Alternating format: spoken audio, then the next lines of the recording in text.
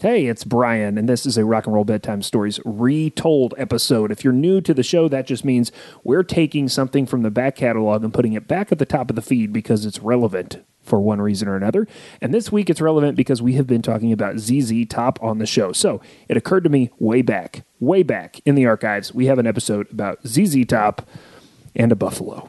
Yeah, that's not an entendre. That's not doublespeak. We are literally going to talk about a buffalo, the mammal. So yeah, if you don't know the story, check it out. Thank you for all the notes you sent us at wearethestoryguys@gmail.com about the episode this week.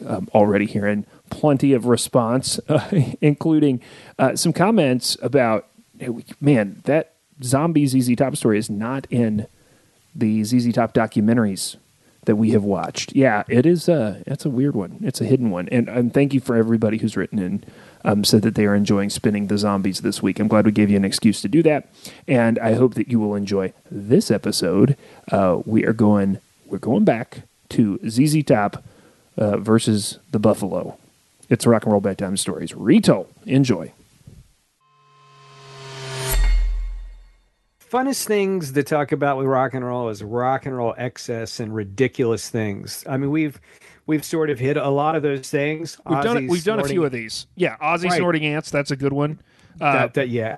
Billy Idol in the Thai Hotel Room, that one comes to mind. Yeah. We've spent some time there. And of course, The Who, Trash in the Holiday Inn. We talked about that again last week. That happened. You know, for some reason, it builds into the fantasy of why we love rock and roll, you know, like we like musicians. You know, it's like they really do live this lifestyle that we don't. So my first concert was friggin' Kenny Rogers with Dottie West opening up at Heck Murphy yeah. Center in Murfreesboro. Heck yeah. And he had the glow in the dark frisbees and stuff. Have I Love ever told music. you It's- about what my mom calls Kenny Rogers?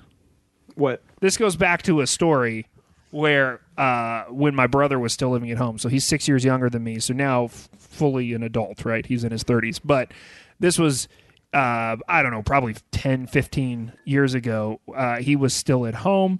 And I found a Kenny Rogers tape in the kitchen. I was going to put it in the Space Maker. Did you ever have one of those? The Space Maker? It was the tape deck Yes. that slid under the counter.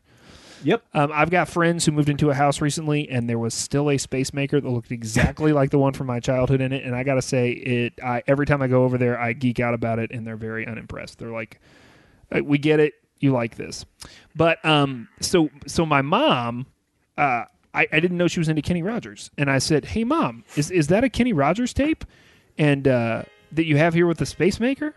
And she says, "Yes, but I don't listen to it in front of your brother because that's married people music."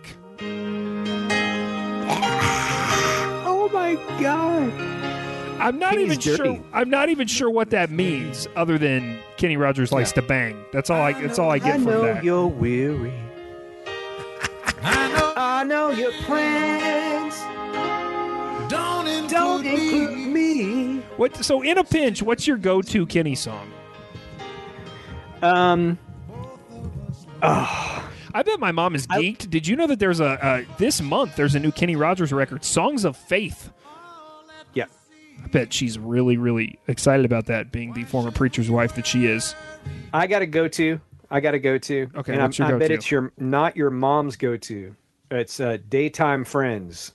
Ooh, I don't know. That sounds like married music to me. I mean, Daytime friends and nighttime lovers, hoping no one else discovered what they do.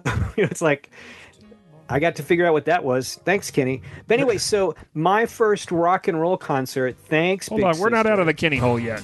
Oh, we're not? I want you to sing this for us. You know, it's so important for you to hear the words. Tell her he's working late again, Oh man, but she knows too well he's an instigator. going on. She's been neglected.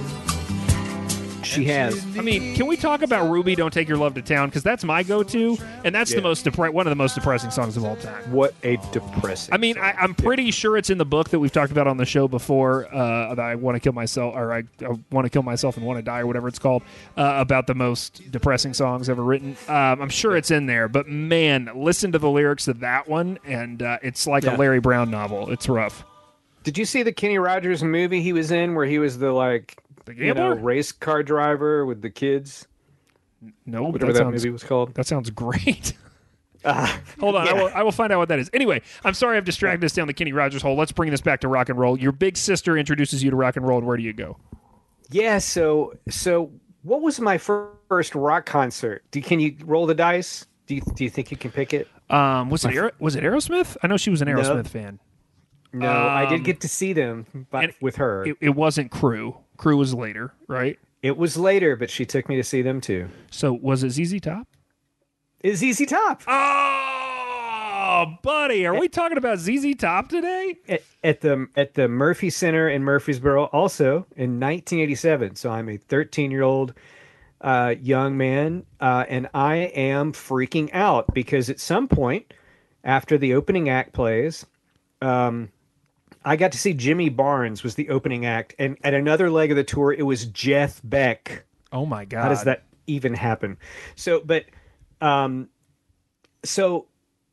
the lights don't go down, but like parts of the lights do around the arena, Okay. and Born to Be Wild starts playing. Oh, hell really loud.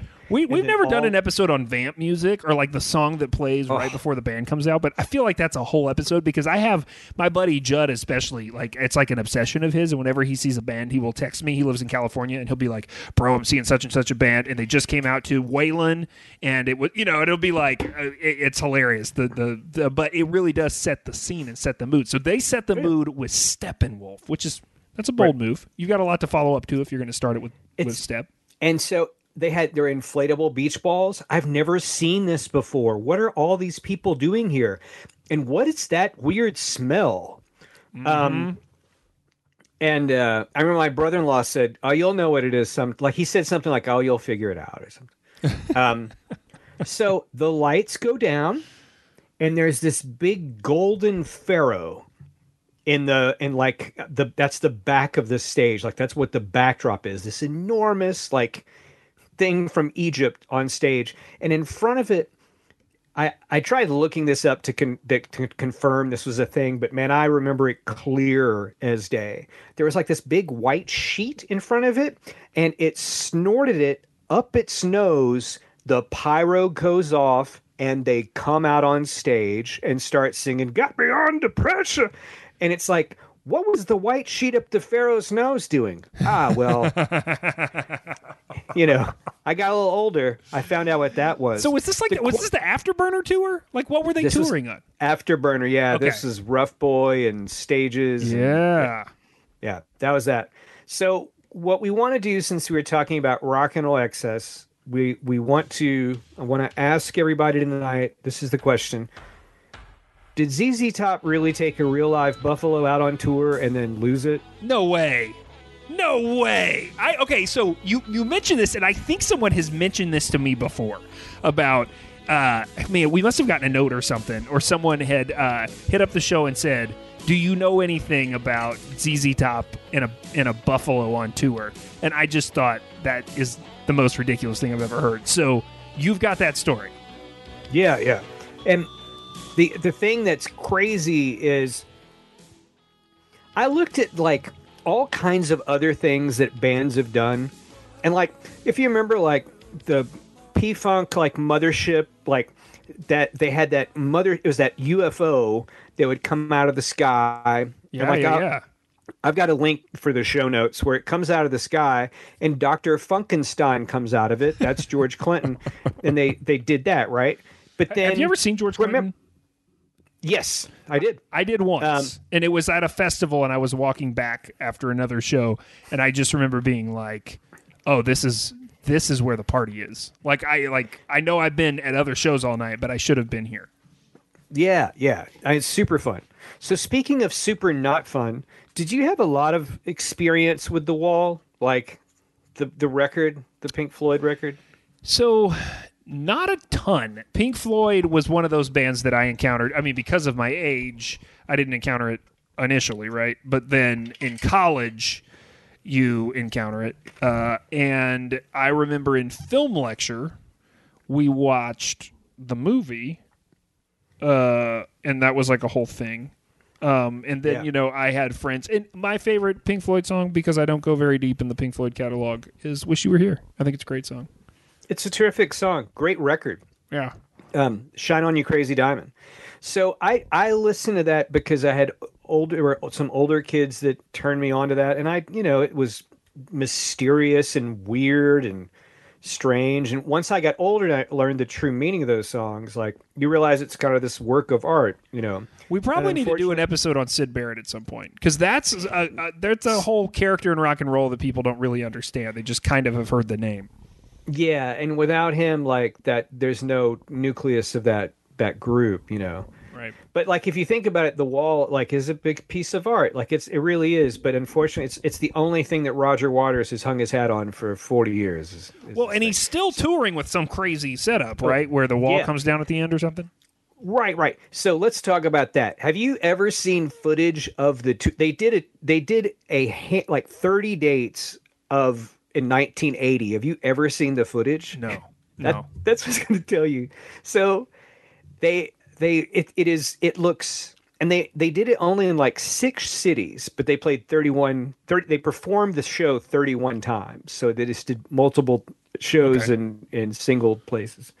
But yeah, so eventually they're standing there and these people start bringing out cardboard boxes, and they, the idea, their total disregard for the audience is pretty impressive, right? And it's like this huge selling record, and then they just had people putting little bricks and stuff in front of them, and then they, projected crap on it so that people didn't get bored, and at the end they knocked down the bricks. Oh. So Roger Waters takes that thing out. I mean, still, I see how in a boardroom in a back of a bus, that sounds somewhat interesting. Like, and then we'll kick the wall down. But man, it's like waiting a whole movie for the one punchline, right? That's a lot to ask the audience to invest in. Yeah, and see, once we get to ZZ Top, like I'm telling you, all this stuff right here is amateur hour. Remember, like U2's Pop Mart tour? They had the lemon at the end. They would try to. I've got a whole book on the Pop Mart tour in my rock and roll library. Amazing. Yeah. Okay. I was gonna ask you if you knew what the name of the tour was and see if you were gonna say it's the Lemon Tour, but no, you even have a book about it, which is awesome. Of course. So, and then there's of course. How am I not going to get us back to that band? How am I not going to get us back to Motley Crue? It's so easy. I mean, it's Tommy Lee. I don't expect to sit through an episode with you facilitating and not talk about Crue at some point. So please tell me. I mean, there's the drums, which was it you and me? No, it wasn't me and you. It was me and another guy who went to this, the final tour, though they've done a lot of those. And seriously, my only reason was like, I want to see Tommy Lee on the drum thing. Yeah. And it was worth it. And there was a time where he had a vamp for his drum solo. And I think it was the roller coaster. It might have been what you saw. And it was Carmina Burana. Like it's Ozzy's vamp too. That song. And there's been multiple inflatable penises.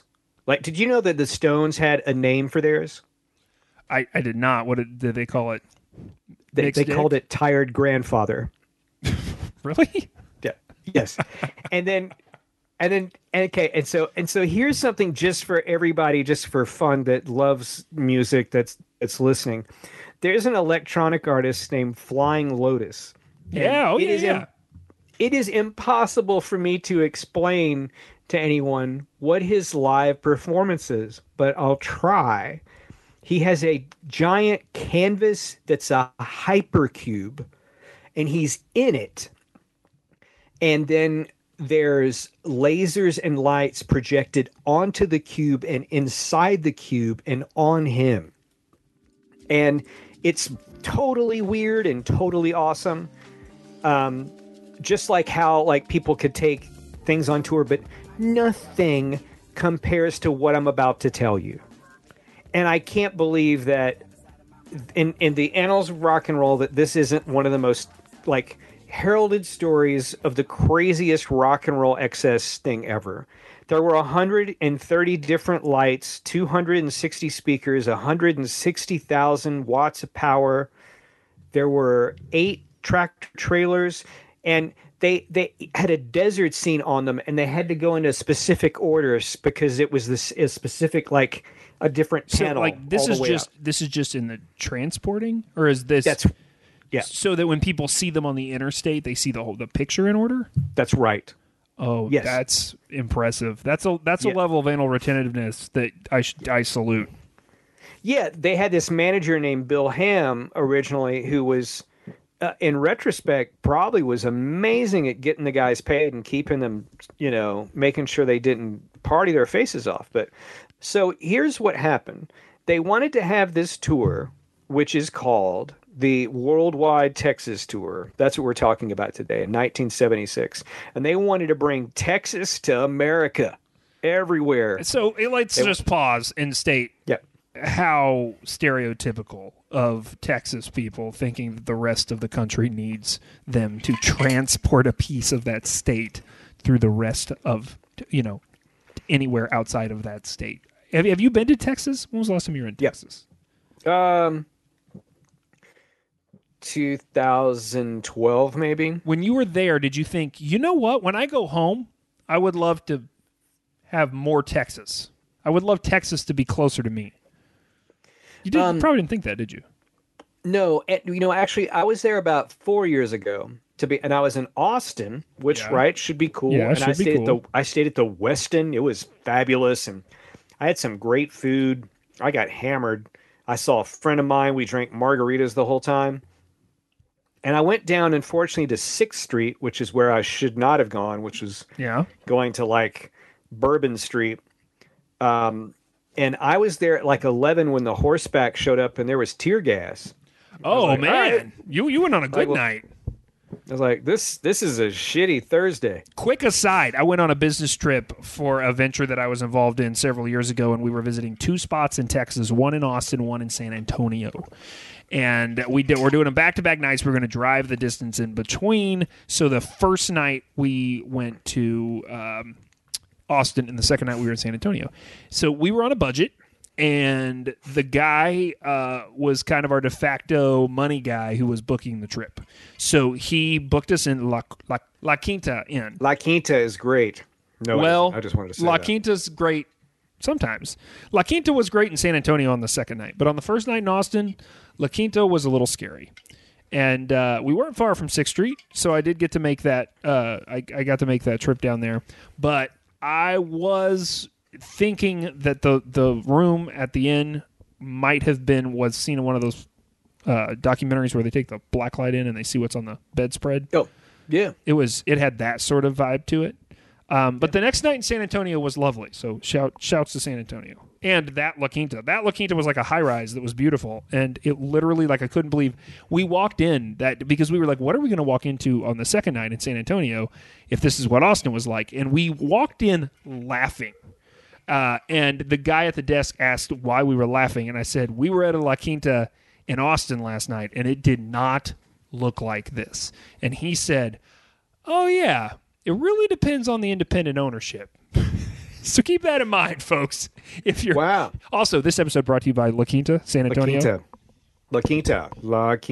And all right, proceed. Spark by Positive Grid. So there is this man who, at the very end, we're going to hear about his accolades of something he got won eventually. This man's named Ralph Fisher. And Ralph was a country western like music fan, but he was a rodeo bullfighter and a comedian at a rodeo.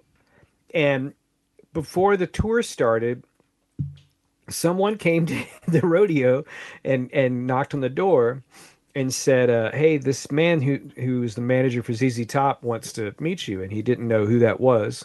So he went to go meet Bill Ham 2 days later. So this is so hilarious. And the first thing he asked him, he said, nice to meet you. I'm Bill Ham. Can you train a buffalo?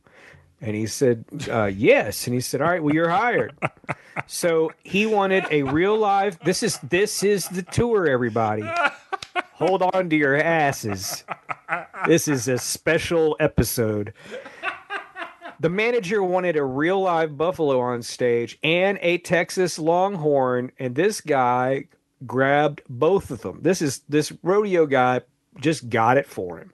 So this is a quote from him, and this is brutal. For months, we played loud rock music to them on a timer, so it would come off and during the night, along with a light show. I popped firecrackers near them, waved flags, anything to simulate what might happen in a concert. I already own several other animals from a rodeo show, including the buzzards. We haven't got to the buzzards yet. So it naturally fell to me to acquire all the animals for the tour. He just took it over, right?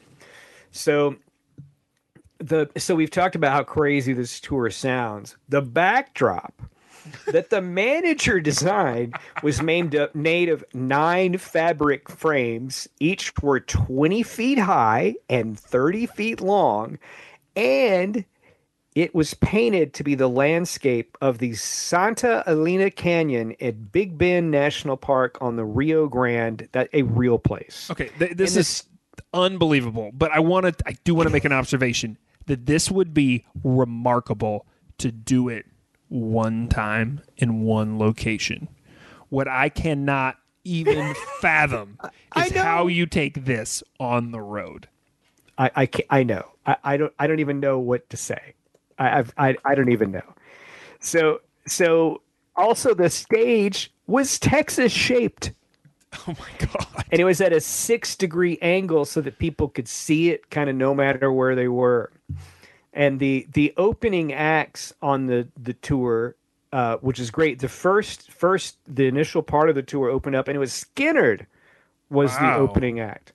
And then after that, it was Elvin Bishop. Do you know who Elvin Bishop is? So, dude, I know who Elvin Bishop is because he used to play Fayetteville, Arkansas. When I was in Fayetteville, Arkansas, play the song. Elvin Bishop used to be one of these guys who would just play George's Majestic Lounge. And I don't really know why, but George's Majestic Lounge was one of these bars that gets a certain, and we've talked about like Red Dirt Country before, so a lot of the Red Dirt Country folks always played there. But man, I'm telling you, every like 3 months, Elvin Bishop came through, and he played this song.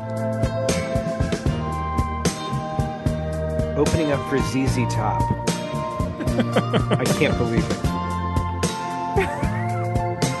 Dude, how the hell did he open up for ZZ Top? On a Texas-shaped stage. Because I presume it didn't just turn into the shape of Texas. Like, hold on, we got to hear this.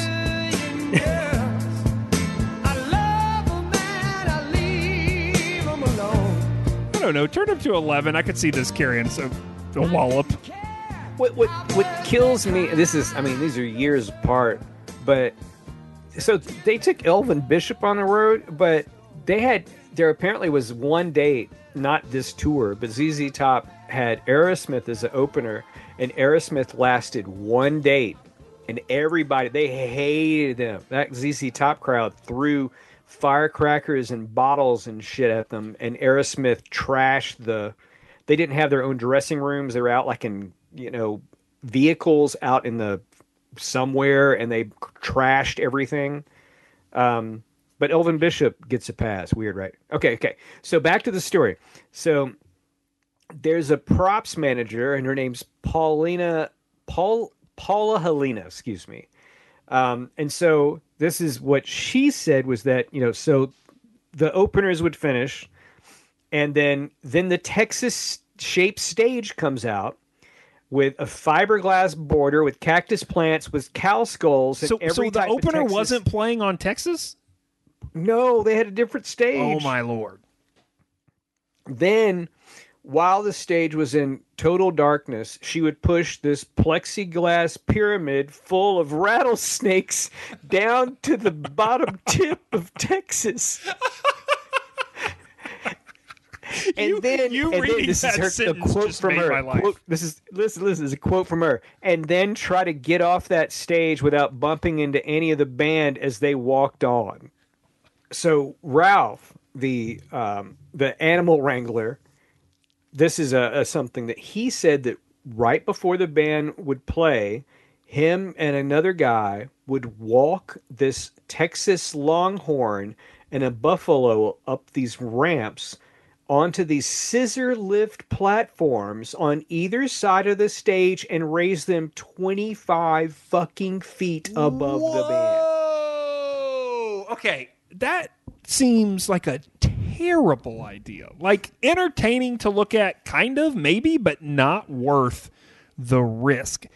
Okay, who's been on a scissor lift? Can we talk about this? You and I have done scissor lifts from event production standpoint, right? Yeah, sure. Kind of a freaky place to live. Not super well secured. I don't know what you put up there to keep the buffalo contained and not freaked out. Now, I understand that they've gone through what sounds like the same things they were doing to Iraqi prisoners at Abu Ghraib in terms of getting them ready for this tour, like playing metal in their faces or whatever. But does that prepare you to be on a scissor lift? It's all of this is unbelievable, and I cannot believe is there footage of this. Like, do we have YouTube video of this? No, I couldn't find any of it. I found video that I can share in the show notes where they're talking about the tour, but it's nothing to the level of you seeing really anything. There's a couple of clips where you see some animals in cages, and I was like, I don't know if I want to share that with everybody. But and then at the end, it shows them rehearsing, but the sound's out. Like, so they didn't get any permission to use the sound, so the songs it's silent, like it's weird. But yeah, I could share that absolutely. It's not that exciting. Did people know that what they were going to get? Was this how the tour was promoted? Because I'm interested as the ticket buyer, right? Like, you think you're going to go see ZZ Top. Do you think it's going to be to this level? Were they known for this sort of thing? Is this what people expected? This wasn't part of their thing before this. But it went over incredibly well. People loved this. So one other piece of the insanity of the animals is they were like, wouldn't it be great if we had a wolf that came out on stage and would howl like at the beginning? So that shit can't really happen in life, right? That's not anything. You can't train a wolf to go out on tour. No. So I'm just picturing him like in a t-shirt with the sleeves off, smoking a cigarette behind the bus, leaned back. Yeah, baby, I'm the wolf. So what they did is they got a German Shepherd, and they trained it to where they basically would get the German Shepherd to like lean its neck all the way back. Like, he would like run and sit down and lean its neck back. Did like Ralph do this too? Did Ralph train the German Shepherd to do this? Yeah. And I kind of like, he described how he did it, and it wasn't necessarily the most humane way. Like, he didn't hurt the dog. And according to Billy Gibbons, there were animal rights people everywhere at every show watching everything that they did. I guess. But so they trained a dog, Brian. They trained a dog, and it would run out on stage on cue, and it would sit down, and it would trot out and throw its head back, but it never learned actually how to howl, so they had it on a tape. So he was lip syncing. What a scandal! Oh, yeah. What a scandal! The lip syncing wolf opening for ZZ Top. Yeah, and so then the lights would start to come up, and they would rise above that canyon, right? And then Billy would play a different note, which would cause one of the buzzards to hunch up and unfold its wings and flap them. And Billy was able to train the other 3 buzzards to pick it up and do the same thing that the other buzzard was doing. Like, he trained them all to do it like in sync. Okay, so this is an amazing story, so I'm going to make it and just let's get us through this. But man, this is super funny. So when Jimi Hendrix was still alive, somebody asked him, do you have like a favorite guitarist, someone you like? And he said, Billy Gibbons, man, and he's still here. Like, this guy is unbelievable. Right? So this is a direct quote from Billy Gibbons about the tour, about something that happened one night. And it is a friggin' hilarious thing to hear. And you have to I can't do his voice. You could just imagine me talking like Billy Gibbons. Okay. So one evening in Richmond, which is June 3rd, 1976, he knew the date. This rather sizable turkey buzzard decided to take flight, and it was making circles around the dome inside the arena they were playing. So Ralph comes out. He had trained the buzzard to look for a white hat and then land onto Ralph's head. But in the audience, there were all these white hats, and the buzzard was swooping around and circling. He didn't know which white hat to land on, and finally, they had to stop playing.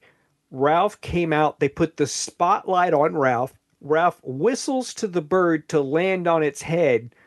And then Billy says, it made the rest of the night rather challenging. How do you outdo a bird that knows how to land on a guy's head? Because really, we are simple creatures in terms of entertainment. You know, right. I mean, it really doesn't take a lot. Show me a bird that will land on command, and I am more transfixed than I am by your 20 years of learning to play guitar, Billy. Yeah, but and we are entertained by the stupidest stuff. And Ralph made a point of saying that they the most dangerous animal they had were the rattlesnakes, right? Well, you think? So they would always make this big spectacle about moving them and then taking them in and out of their cage and stuff like that. And then every now and then they would make sure that one of them would escape and then make this big show of rescuing it, because they'd always get a hit in the papers that would say rattlesnake escapes at ZZ Top concert. Like, no matter what, like that would totally work. Can you imagine our time in marketing and entertainment marketing? Can you imagine entertainment marketing in the 70s for ZZ Top's tour? Listen, here's what we're going to do, man. I think we just, we'll get some of that free press if we just let a rattlesnake escape. I think I got a pretty good handle on it. Ralph's here. What could go wrong? No, Ralph knows how to train them buzzards. We're all good. So, listen, I'm not going to blow any more smoke up your asses anymore, because you guys are so nice and listen to the show. And Brian, I know you want to know. Let's talk about this freaking runaway buffalo. Let's talk about the runaway buffalo. Let's just get to it. Okay, so at the second leg of the tour, they were in Fort Worth. So they're in Texas. Appropriate, yeah. Like right after Thanksgiving. And there's this brand new convention center in Fort Worth. And there's these huge big doors that go all the way to the roof. And at this point, their manager, Bill Ham, had gotten really paranoid about everything. He had kind of stalked down a guy that at one point that was screen printing T-shirts, like bootlegging them, and threw them into a room. And instead of beating the shit out of them, rattlesnakes, he made him the head of merchandising. But he got really paranoid. He was he ruled with an iron fist with these ZZ Top guys. He didn't let them party, and he would make sure that the roadies and everyone watched to make sure they didn't drink. And after the show, they would pull some girls out of the crowd, and they would go backstage and make pictures, and then he would make them all the band go back to the hotel and go to sleep. I mean, okay. Right? That's the manager. This sounds not in keeping with other 70s artists, but I got to say, ZZ Top in a non-COVID year still doing like 150 dates, man. Like those guys have the general physique and fitness behind those beards of like, men in their 40s. So Bill might have known what was up. He might have known what was up. Yeah. But he was getting paranoid apparently. So he was worried about fans bothering them. So he had 9 limos, stretch limos for every show. And he would put all 3 of the guys individually in 3 of them, and then 6 would be empty for his decoys, just to make sure they could get safely from place to place. So here they are in these 9 limos. They're backstage, lined up, parked at Fort Worth. And they're leading the buffalo onto the scissor lift for the rehearsal, which I guess they do every night. Oh, my God.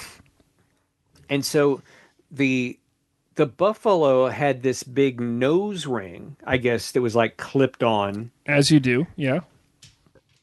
And while it was up on the lift, it did something, and it ripped the nose ring out of its nose and it starts freaking out, and it's in pain, and it's snorting, and he, like, all of a sudden the buffalo sees that there's the doors that are, up ahead, and there's lights, and it heads straight for it.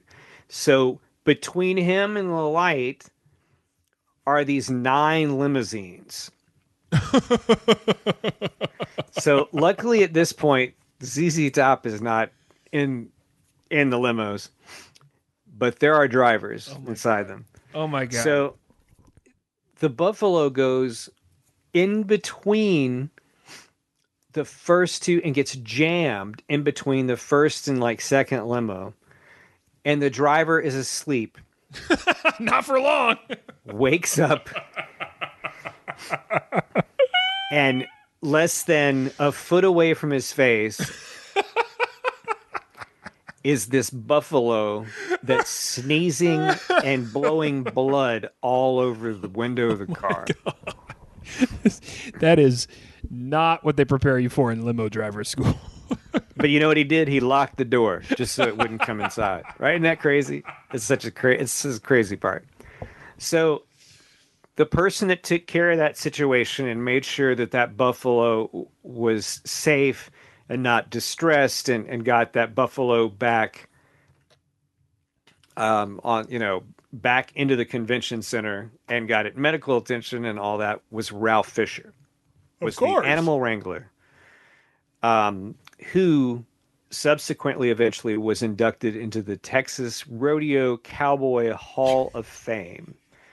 And all because he will go down in history as the guy who was able to grab a hold of the lost buffalo on the ZZ Top tour of 1976.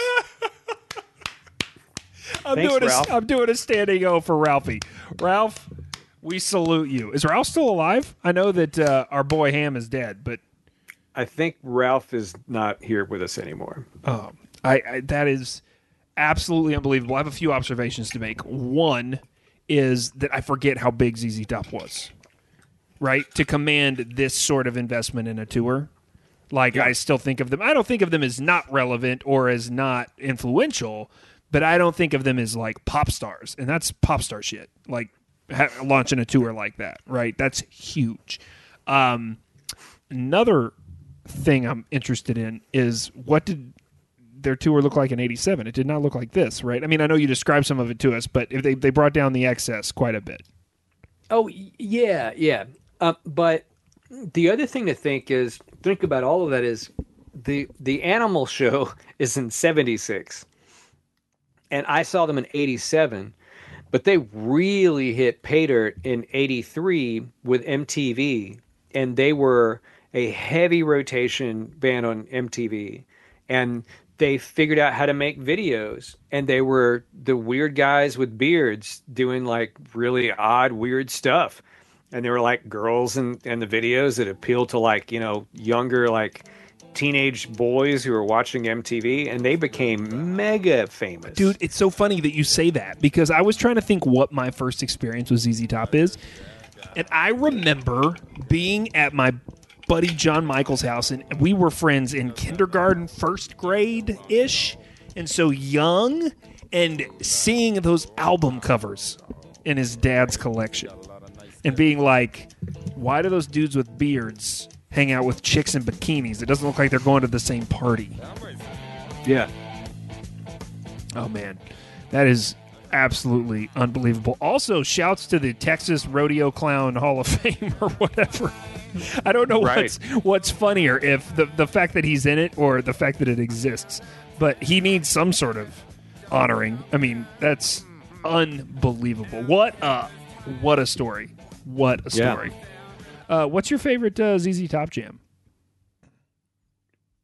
Well, we were just listening to it, but I do like Got Me Under Pressure is the one I like. That's on Eliminator. It's a fun song. Usually it's the opening of the show. That's why I like it. Yeah. They open with it a lot. It's fun. Yeah. Yes, it is. All right, man. If you've got something you want us to research for you, clearly Murdock's up for the job, and I'll try my best. You can email us at wearethestoryguys@gmail.com. You can check out our website, wearethestoryguys.com, with the other things that we are up to, including other shows and friends of ours who have shows. And in the meantime, what do people need to keep doing before the next time we convene to tell each other a story? Go out and hug your friends that are vaccinated. Yeah, and watch out for buffalo, and keep telling stories.